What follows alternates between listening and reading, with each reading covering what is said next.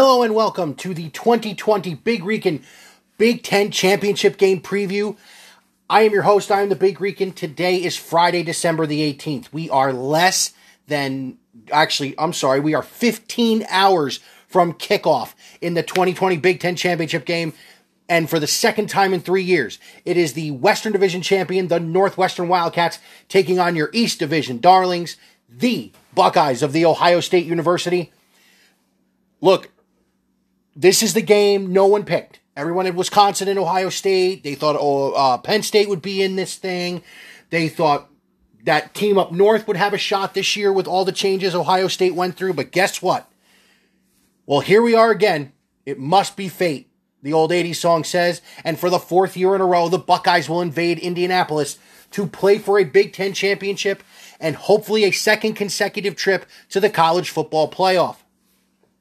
So, I want to get into the game tonight, but I want to first go over a couple of things from last game back on December the 5th against Michigan State. I've talked about it already a couple of times on the podcast since, but let's go here. Ohio State, with 23 players on the COVID reserve list for that game, went up to Michigan State and put it on them. A 52-15 win over Sparty in East Lansing. What a game. Justin Fields was just as dominant as he has been. The defense stepped up, did not let Michigan State get going, and they knocked out Rocky Lombardi at the end of the first half. The wide receivers were dynamic, but the thing that gets me, and I hope carries over, the running game got going. Trey Sermon had his best game as a Buckeye. Master Teague was a bowling ball out of the backfield. So let's hope that this will carry over, because let me tell you something. As much as Vegas thinks this is a 20-point win for Ohio State, I don't see it. I see a Northwestern team that right now is in the top 3 in defense in the country. Their defense is ranked higher than Alabama and Florida and all these teams that everybody says are a shoo-in to make the playoff if they win this weekend. So let's break it down. Let's dive in. Let's start at the top with Pat Fitzgerald, the Northwestern alumnus, the standout linebacker from their last outright Big Ten championship and their trip to the Rose Bowl in 1996. Pat has been an amazing head coach for this team. I love him at Northwestern. I hope none of these NFL teams or anybody else takes him away from this school, because this guy has been a revelation. Who would have thought when we went to a championship game in the Big Ten, we would be talking about Ohio State playing Northwestern for the second time in 3 years? There have only been a few teams that have gone to multiple Big Ten championship games. Ohio State, Wisconsin, Northwestern, Michigan State. That's it. Those are the teams that went to this game more than once. Ohio State is there for the 13, 14, 17, 18, 19, 20, for the 6th time in 10 years. Of course, Northwestern is there for the 2nd time in 3 years playing the same team. Quick little fact, I am wearing the 2018 Big Ten Championship hat. So I think it's going to be another one, which means I get another hat. So let's start with Northwestern. And what Northwestern has been known by since Pat Fitzgerald took over is their defense. They are allowing a little over 14.5 points per game. They are one of the top 10 scoring defenses in the country. They are limiting possessions, which is huge, especially against Ohio State. They are limiting possessions. They're only on the field about 28 minutes a game. So with playing 60 minutes, they're on for less than half the time. You usually want a good split. Keep the defense on there half the time. Keep the offense on there half the time. They're only allowing 28 minutes a game in possession. That could be huge, especially if Ohio State's trying to run the ball a bunch. They only give up 31% on third down. But here's where I think Ohio State can exploit it. They have given up 60% of the chances on 4th down against them. So it's a little bit, usually it's a shorter shorter yardage situation. Usually it's a bully run up the middle against Wisconsin or Iowa or whoever. So it really is going to be a test of strength against strength. Northwestern's defense, listen, they got down 17 earlier in the year. I think it was to Iowa. And they came back and won. The only loss that Northwestern has in their resume is a shocking upset by Michigan State the week before they played Ohio State. That's why I thought Sparty was going to be a tough time. Because Northwestern is a fantastic, fantastic football team. They ran the ball for over 250, almost 300 yards last week against Illinois when they beat Illinois and finished undefeated in the Western Division for the second time in 3 years. So they're not just winning the West. They're actually winning this thing going away. That's beating Wisconsin. That's beating Michigan. That's beating Iowa. That's beating Purdue. Beating Nebraska. I mean, these guys have played great football all year long and are in the spot they should be in. Clayton Thorson, at quarterback for Northwestern, is a veteran. He is very good with the football. He is partially a dual threat, not so much like Fields, but he can run the ball when he needs to. Has a pretty decent arm, pretty accurate. But when you're comparing him to the quarterback on the other side of the field, it's really not a comparison because Fields is, it's Trevor Lawrence and Justin Fields. In my opinion, it's flipped, but that's just me because I can't stand sunshine. So this is going to be strength against strength. And here's where the strength, I think, for Ohio State is going to overwhelm that Northwestern defense. You are talking about a team that is averaging 46.6 points per game. That's insanity. How are they getting 46.6 points a game? Very simple. Their quarterback and their two wide receivers. Now, Ohio State's only played 5 games because of COVID and I think someone taking the easy way out last week with Michigan. I said it, and just weird taste in my mouth.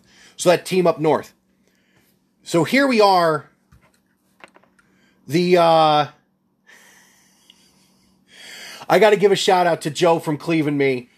He just put up on Facebook, OSU 60, Cats 13. I like where your head's at, Joe.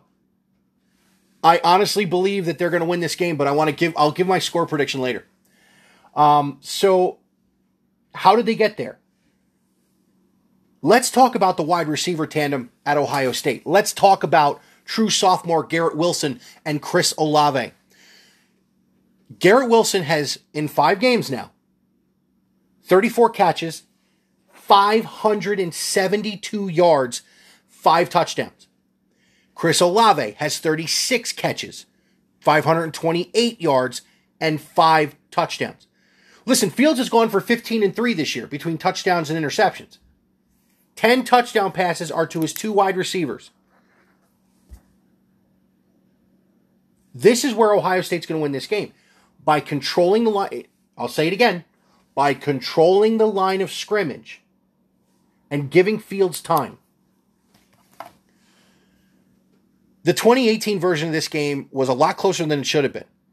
It took a Dwayne Haskins performance throwing 5 touchdown passes against a good Northwestern defense to win that game for the Buckeyes and send them to the Rose Bowl that year. I don't think it's going to take that dynamic of a performance from Justin Fields yet. Here's my keys to the game. I wish I had graphics. That would be cool. Keys to the game. As always, when I talk about the 2 football teams I talk about, the Browns and the Buckeyes, you have to control the line of scrimmage. Northwestern's front 7 is no joke. They stop the run really well, and they keep people off the field. So Ohio State's going to need to do sustained drives, because I think if they start scoring quick, they're going to limit the amount of times they're going to have the ball. Where Ohio State has a very big advantage is that the passing attack for Northwestern is not nearly as good as the ones they faced in Indiana. Even Michigan State's passing attack was better than what Northwestern has. They basically are going to have to stop the run. They're going to have to make Peyton Thorson throw the ball, to beat them and make Northwestern an extremely one-dimensional team. I believe that can be done with that defensive line. Tommy Togiai, Haskell Garrett, Jonathan Cooper, Barrett Browning coming off the end. These guys can actually make them do that. Another thing, they need to pressure Thorson when he drops back. If they can hit him and hit him a bunch, they are going to run this game from kickoff to final gun.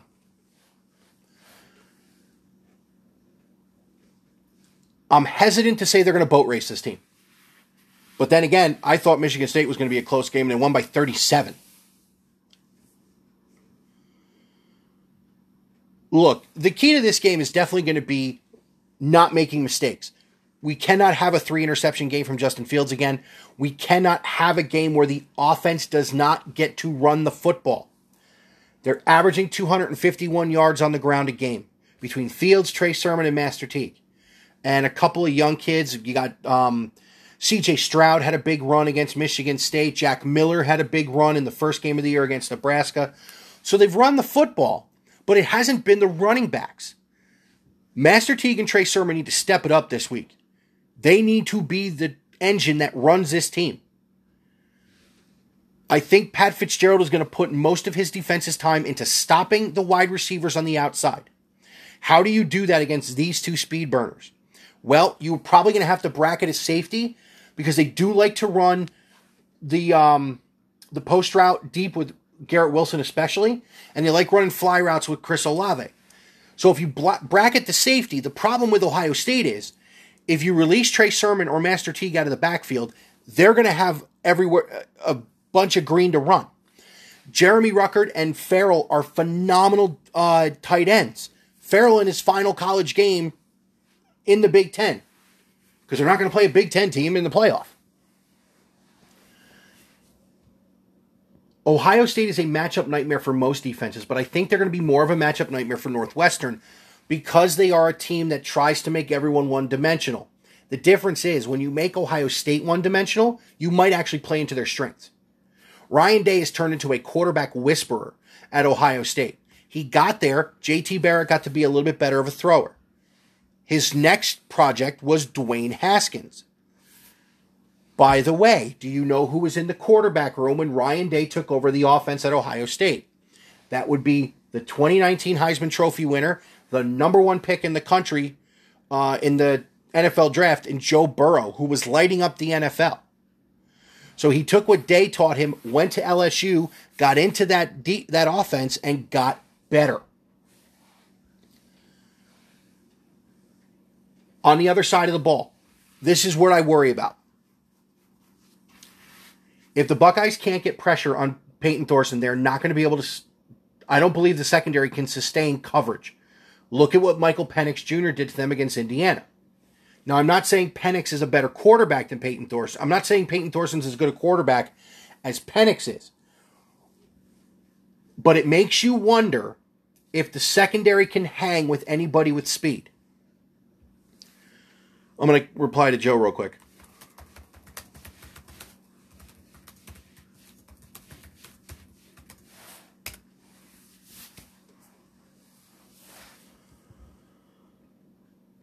If the secondary, well, never mind the secondary in the pass plays, they're going to have to drop a safety in the box, possibly, with the way Northwestern runs the football.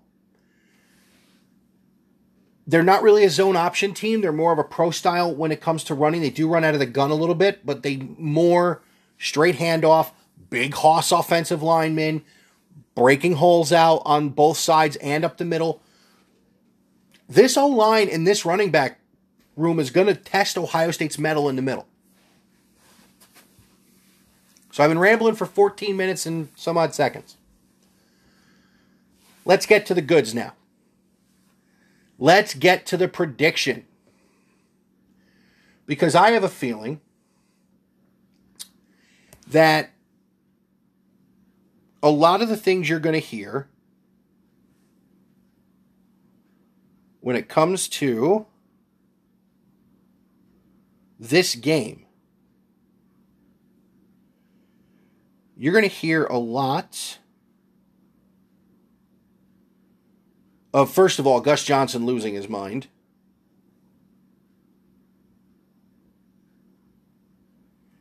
But I firmly believe you're going to hear a lot of this.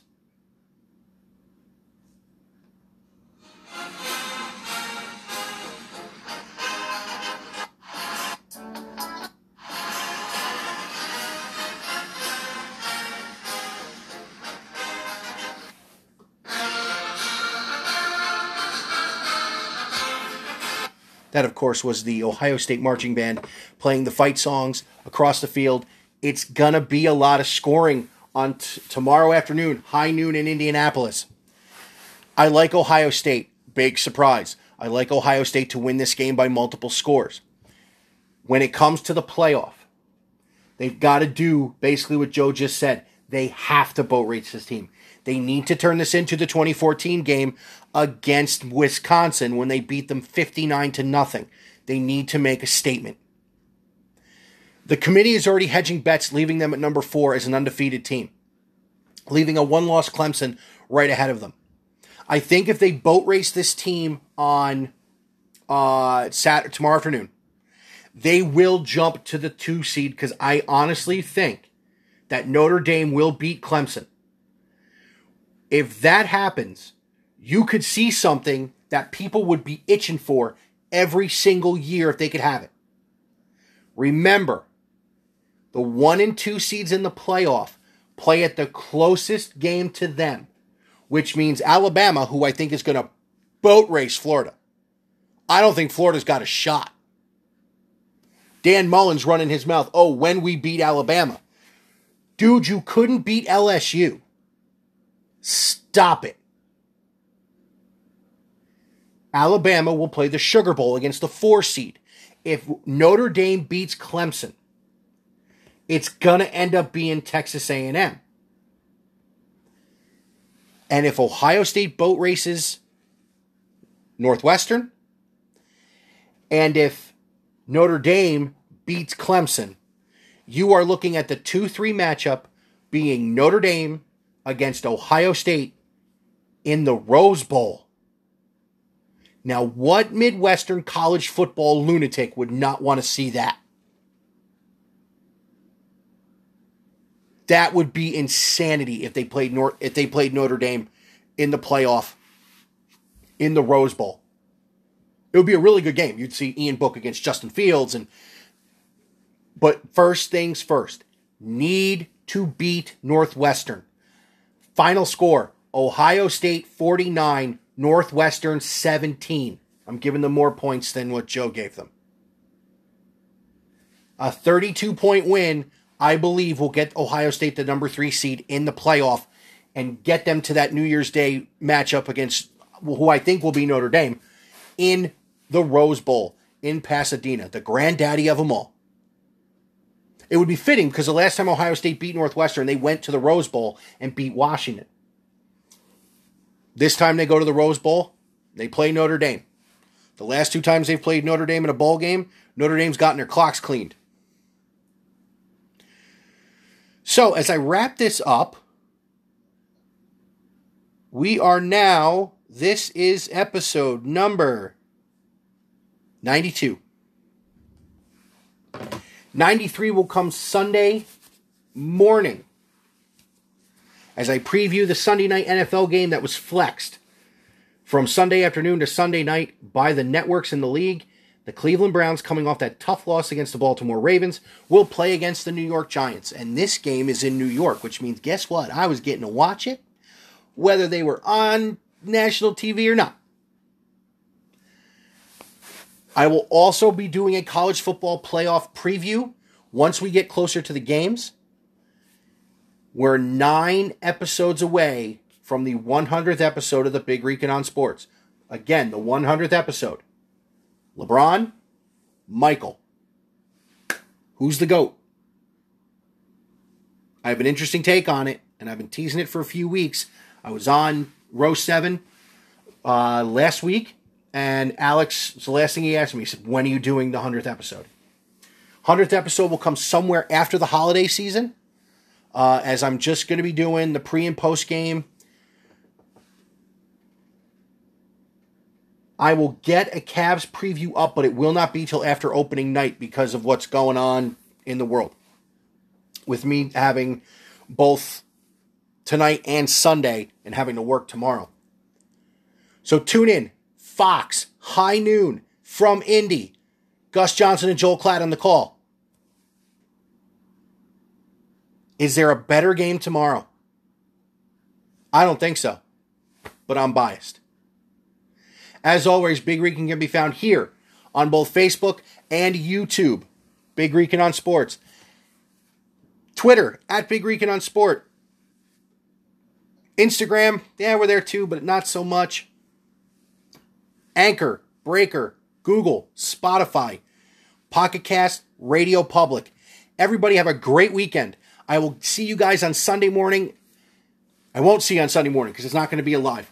I'll post it Sunday, but it will not be a live hit for Browns and Giants Sunday night. Have a great weekend. Go Bucks. And I can't wait to hear him sing Carmen, Ohio for the 4th year in a row in Indianapolis. Take care, everybody. OH.